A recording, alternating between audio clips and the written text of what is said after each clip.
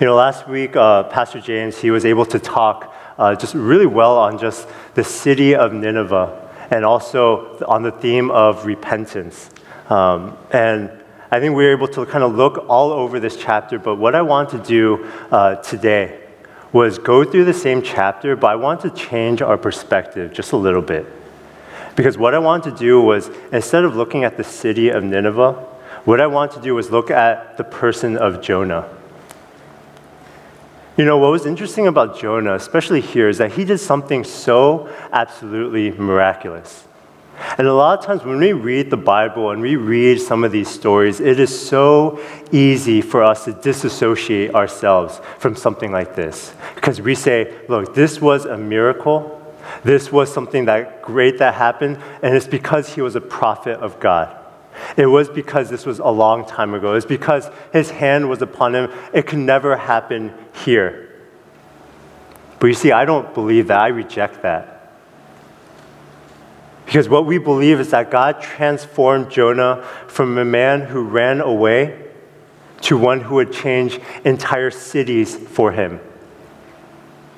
And what I believe and what we believe as a church is that that same God of back then is the same God that we are worshiping today. And that same God who was able to change one person's life to change an entire city, he is that same God who is willing and wanting to use you in that same exact way today. And you see, Jonah, he had to confront one question. And it was this one question that he had to answer in order for God to use him powerfully. And there was this one question, it was, what are you willing to die for? That was the question here. You see, there's a Christian author named Dorothy Sayers. And she had this quote in a book. It said, the greatest sin of our generation is not materialism, is not trying to get as much as we can or trying to gain item after item, and it's not promiscuity, it's not sexual sin or prostitution or anything like that. Rather, it's the sin that believes in nothing. It's the sin that believes in nothing and cares for nothing and therefore lives for nothing. And she says that if you live for nothing, then there's no way that you'll die for anything. After I read that quote and after I read some of the other things that she wrote, it really made me think a lot. And I struggled through it because one thing that I've realized that as I've gotten older is that I've been able to gain so much. I've gained experience, I've gained freedom, I've gained independence, and yet one thing that I've lost is my passion. Because I remember when I was younger, I was so passionate. I was so on fire for things. And I realized that as I've gotten older, that passion has slowly died away. And it's gotten to the point where I'm so afraid of investing myself in anything.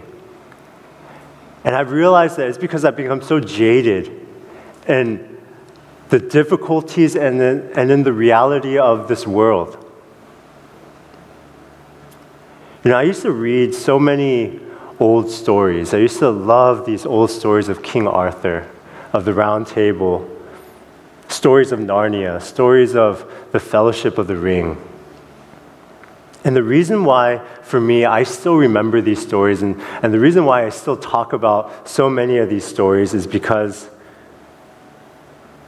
what I remember is that these people were living for something so much bigger than themselves. And because they were willing to live for something so much bigger, they were willing to die because of it. I think for a lot of us, the main reason why these stories speak to us is because inside, we know that in the depths of our heart that we're meant to live for something more than this world. We were meant to be passionate people. We were meant to give our lives to something. We were meant to be like children who give all of our heart, and yet what the world has done is that it has completely jaded us and hurt us to the point where we're not willing to invest in anything. And what happens is that as we get older, our world begins to narrow, and we replace our passion with reality. And when that happens, is that reality becomes our idol. And the moment God calls us to do something like Jonah, we run away because we are not willing to break our reality. We have become so comfortable in where we are that the moment God calls us to do something outside of that, the moment God calls us to go outside of our boundaries, we are so unwilling to take a step in that direction. What does it mean that our reality replaces our passion? It means that we're living for things that we were never meant to live for. It means that our family, our career, our desires have become the center of our lives. And for so many of us, we have become so content in mediocrity. We have become so content in just simply living. And if we're living, are we really actually living? Because when those things become the center of your life, there's no way that those things can ever sustain you. For so many of us, we feel tired all the time. For so many of us, we feel so burnt out. And we feel like we're on the edge of a cliff. Check your heart, because what you're holding on to is the wrong thing. Check your heart, because your passion is in the wrong place. You see, for Jonah, he had been running from God because his passion was his people. His passion were the Israelites. It wasn't on God. He loved Israel. He loved his city. And so when God called him for something greater, he immediately turned away. But something happens to Jonah, because in this passage, we see the same man who was willing to run away come into the middle of the city and turn it upside down. You see, Nineveh at that time was the greatest city to have ever existed. It was said to be so vast and so big that armies were afraid to go even close to it. They knew its power. They knew its cultural influence. They knew that it had such a big impact and power upon all of the world that not one single army was willing to come even close to it. And yet God placed a passion in Jonah that allowed him to change the most wicked city at that time into God's people. He used one person. He didn't use an army. He didn't use 300 people. He didn't use a group of people. He used one person. And through that one person, he changed an entire city. And it was because of this one thing. It was because of his passion. It was because God instilled in him something so much more powerful than anything that this world could offer. This past Tuesday, we had our praise and prayer night. And it was so powerful. I was so thankful for it. But one image that kept on coming in my mind again and again as I was praying and as I was on my knees was this picture of the heavens opening and fire falling from the sky and it hitting the middle pews and just spreading out. And I realized that the fire was the fire of the Holy Spirit. And I realized that for me, I was praying for so many other things in this church. That I was praying for numbers, that I was praying for programs, I was praying for events, but the one thing that I forgot to pray for was the power of the Holy Spirit. That I wasn't praying for passion in this church. That we would be a church full of passionate people that would love the Lord. That more than anything else, that we would go forth and we would love one another, not because of the program that we're in, not because we feel like it's an obligation, but simply because we are so passionate about what God has done in our lives. I want that to be the call of Shining Star. I want that to be the one thing that defines my life, that when I die one day and that people speak on my eulogy, that people can say, yeah, he was a man of passion. that she was a man of passion, that she was a woman of passion, that our church was defined as a church of passion.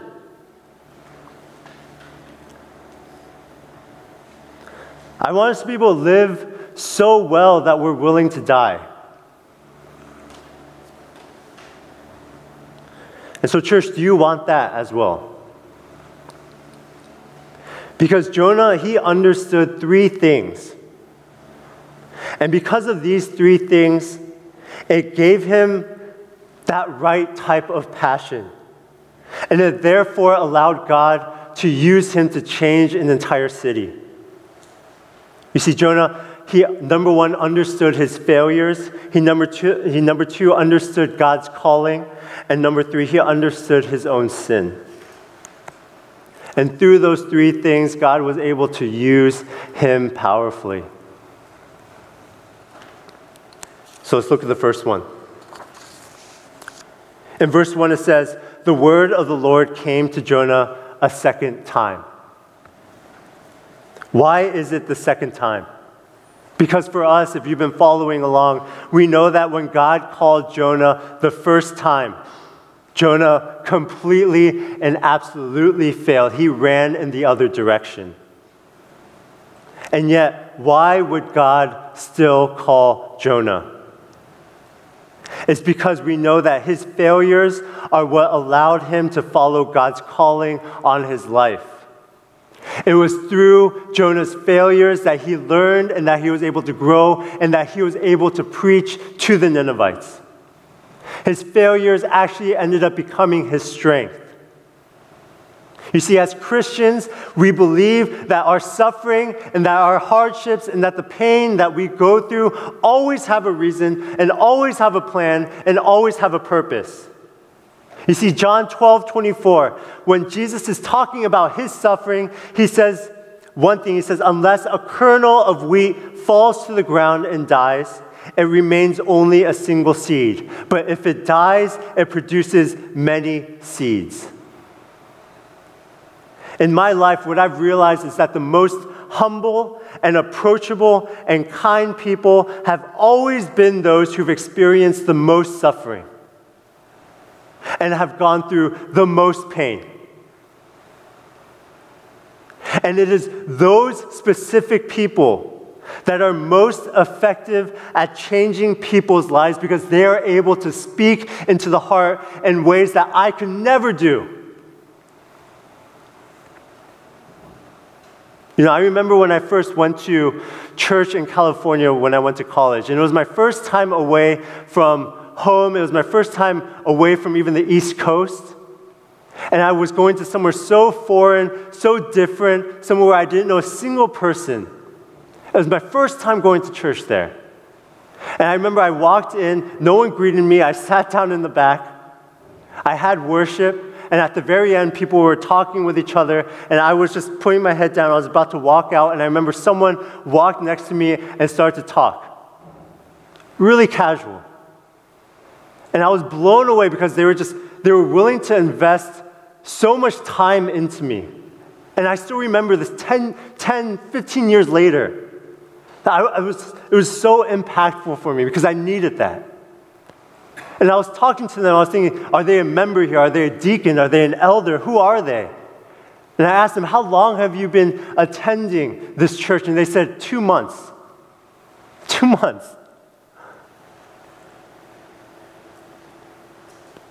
You see, this person, they knew intimately how hard it was.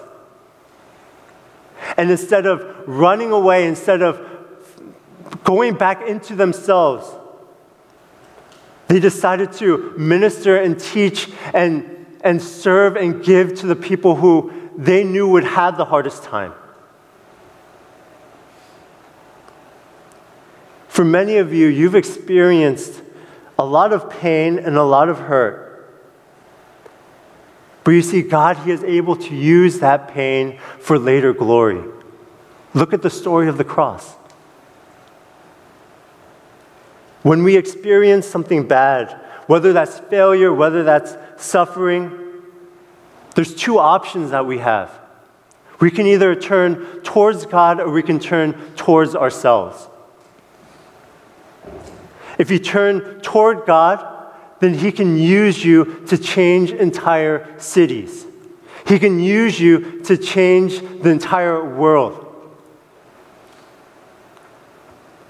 And yet, when we turn into ourselves, then that failure only hurts us.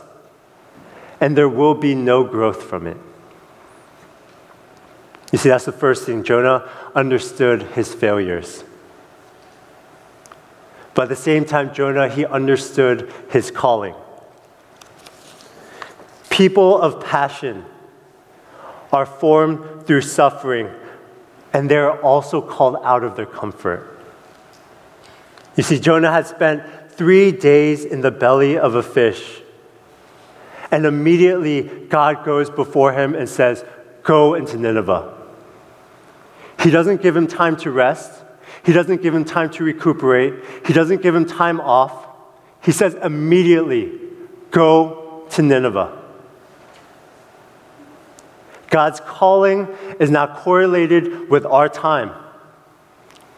What God asks for us to do is never given in our convenience. God's calling is not correlated with how much money you have or how gifted you are. God will call whoever he wants, whenever he wants. Our only job is to simply obey. And for God, what we can do is simply trust him, that he trains and that he sends and that he calls and does things with a purpose and a reason. In Genesis 12, God calls Abraham and he says 2 things. He says, "I will bless you so that you may be a blessing. Now leave your country." If God has blessed you, it was never meant to stop with you. If God has healed you, it was never meant to stop with you.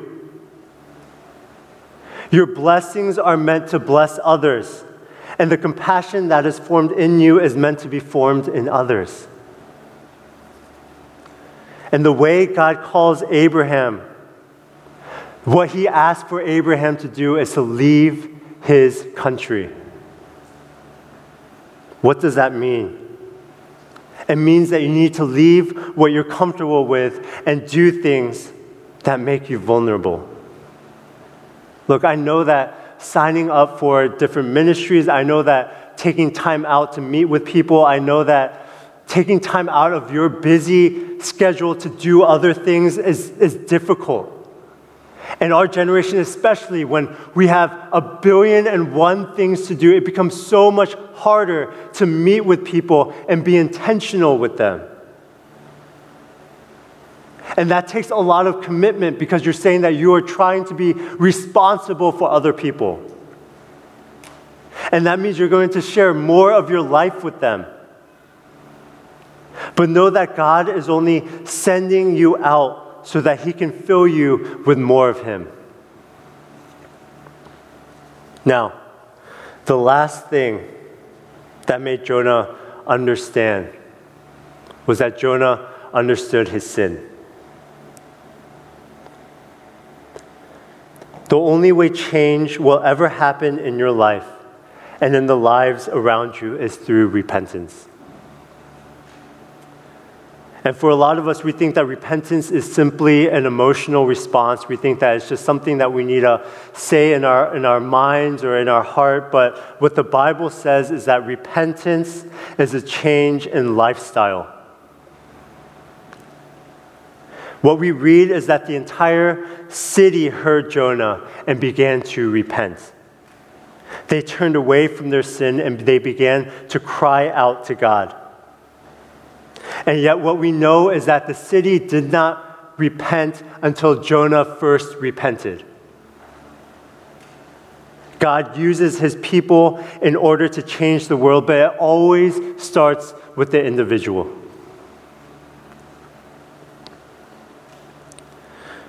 For many of us, we're living here in that type of mindset. And that we're living with the mindset that the world tells us we need to just take and take and take. And yet what the Bible says is that the city is precious, that God has a heart for the city. It is a place that God loves, that your workplace, that your family, and that your church are all filled with people whom God has a passion for. Church, do you believe that you are sent here for a reason? That you, right now in your seat, are here for a particular and special reason? Do you believe that? Or are you simply living to earn a paycheck? Are you simply living to go on that next vacation? Because once you understand that God has a love for the people here and that you're sent here with a plan and a purpose, that's when God will use you to begin to change the city.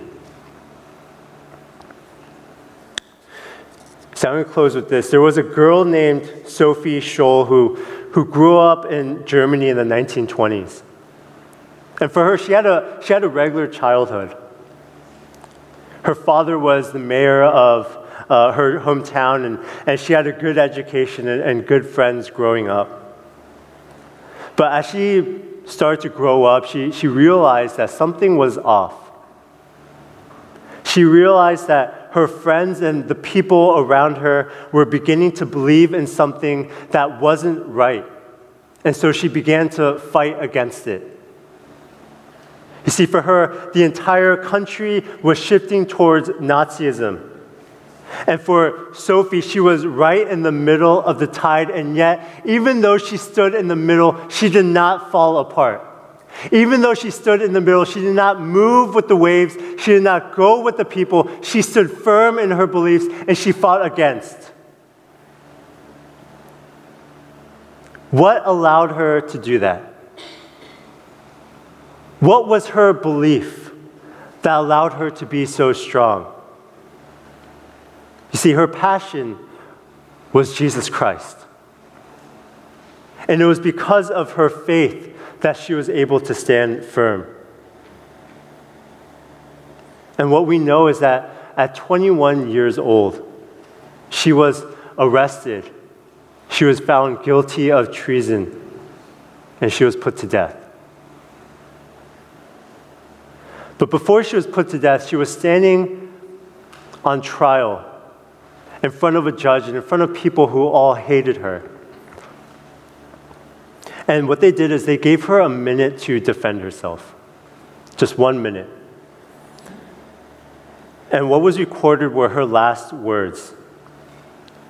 And these were her last words. They said, "How can we expect righteousness to prevail when there is no one willing to give himself up to a righteous cause?"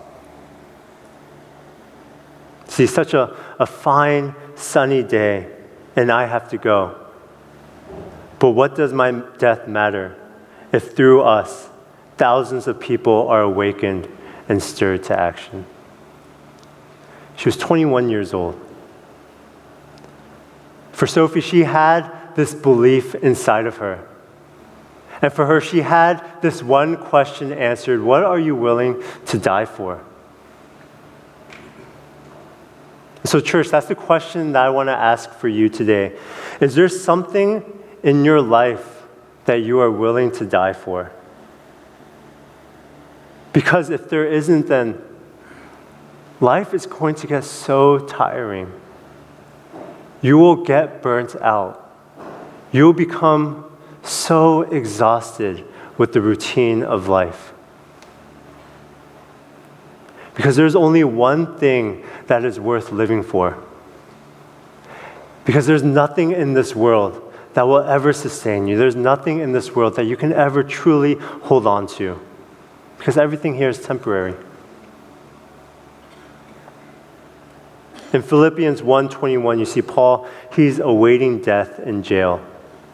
And he writes this one thing. He says, For to me to live is Christ, and to die is gain. What are you living for? What are you willing to die for? I pray and I hope that we become a church full of passionate people. Amen. Let's pray.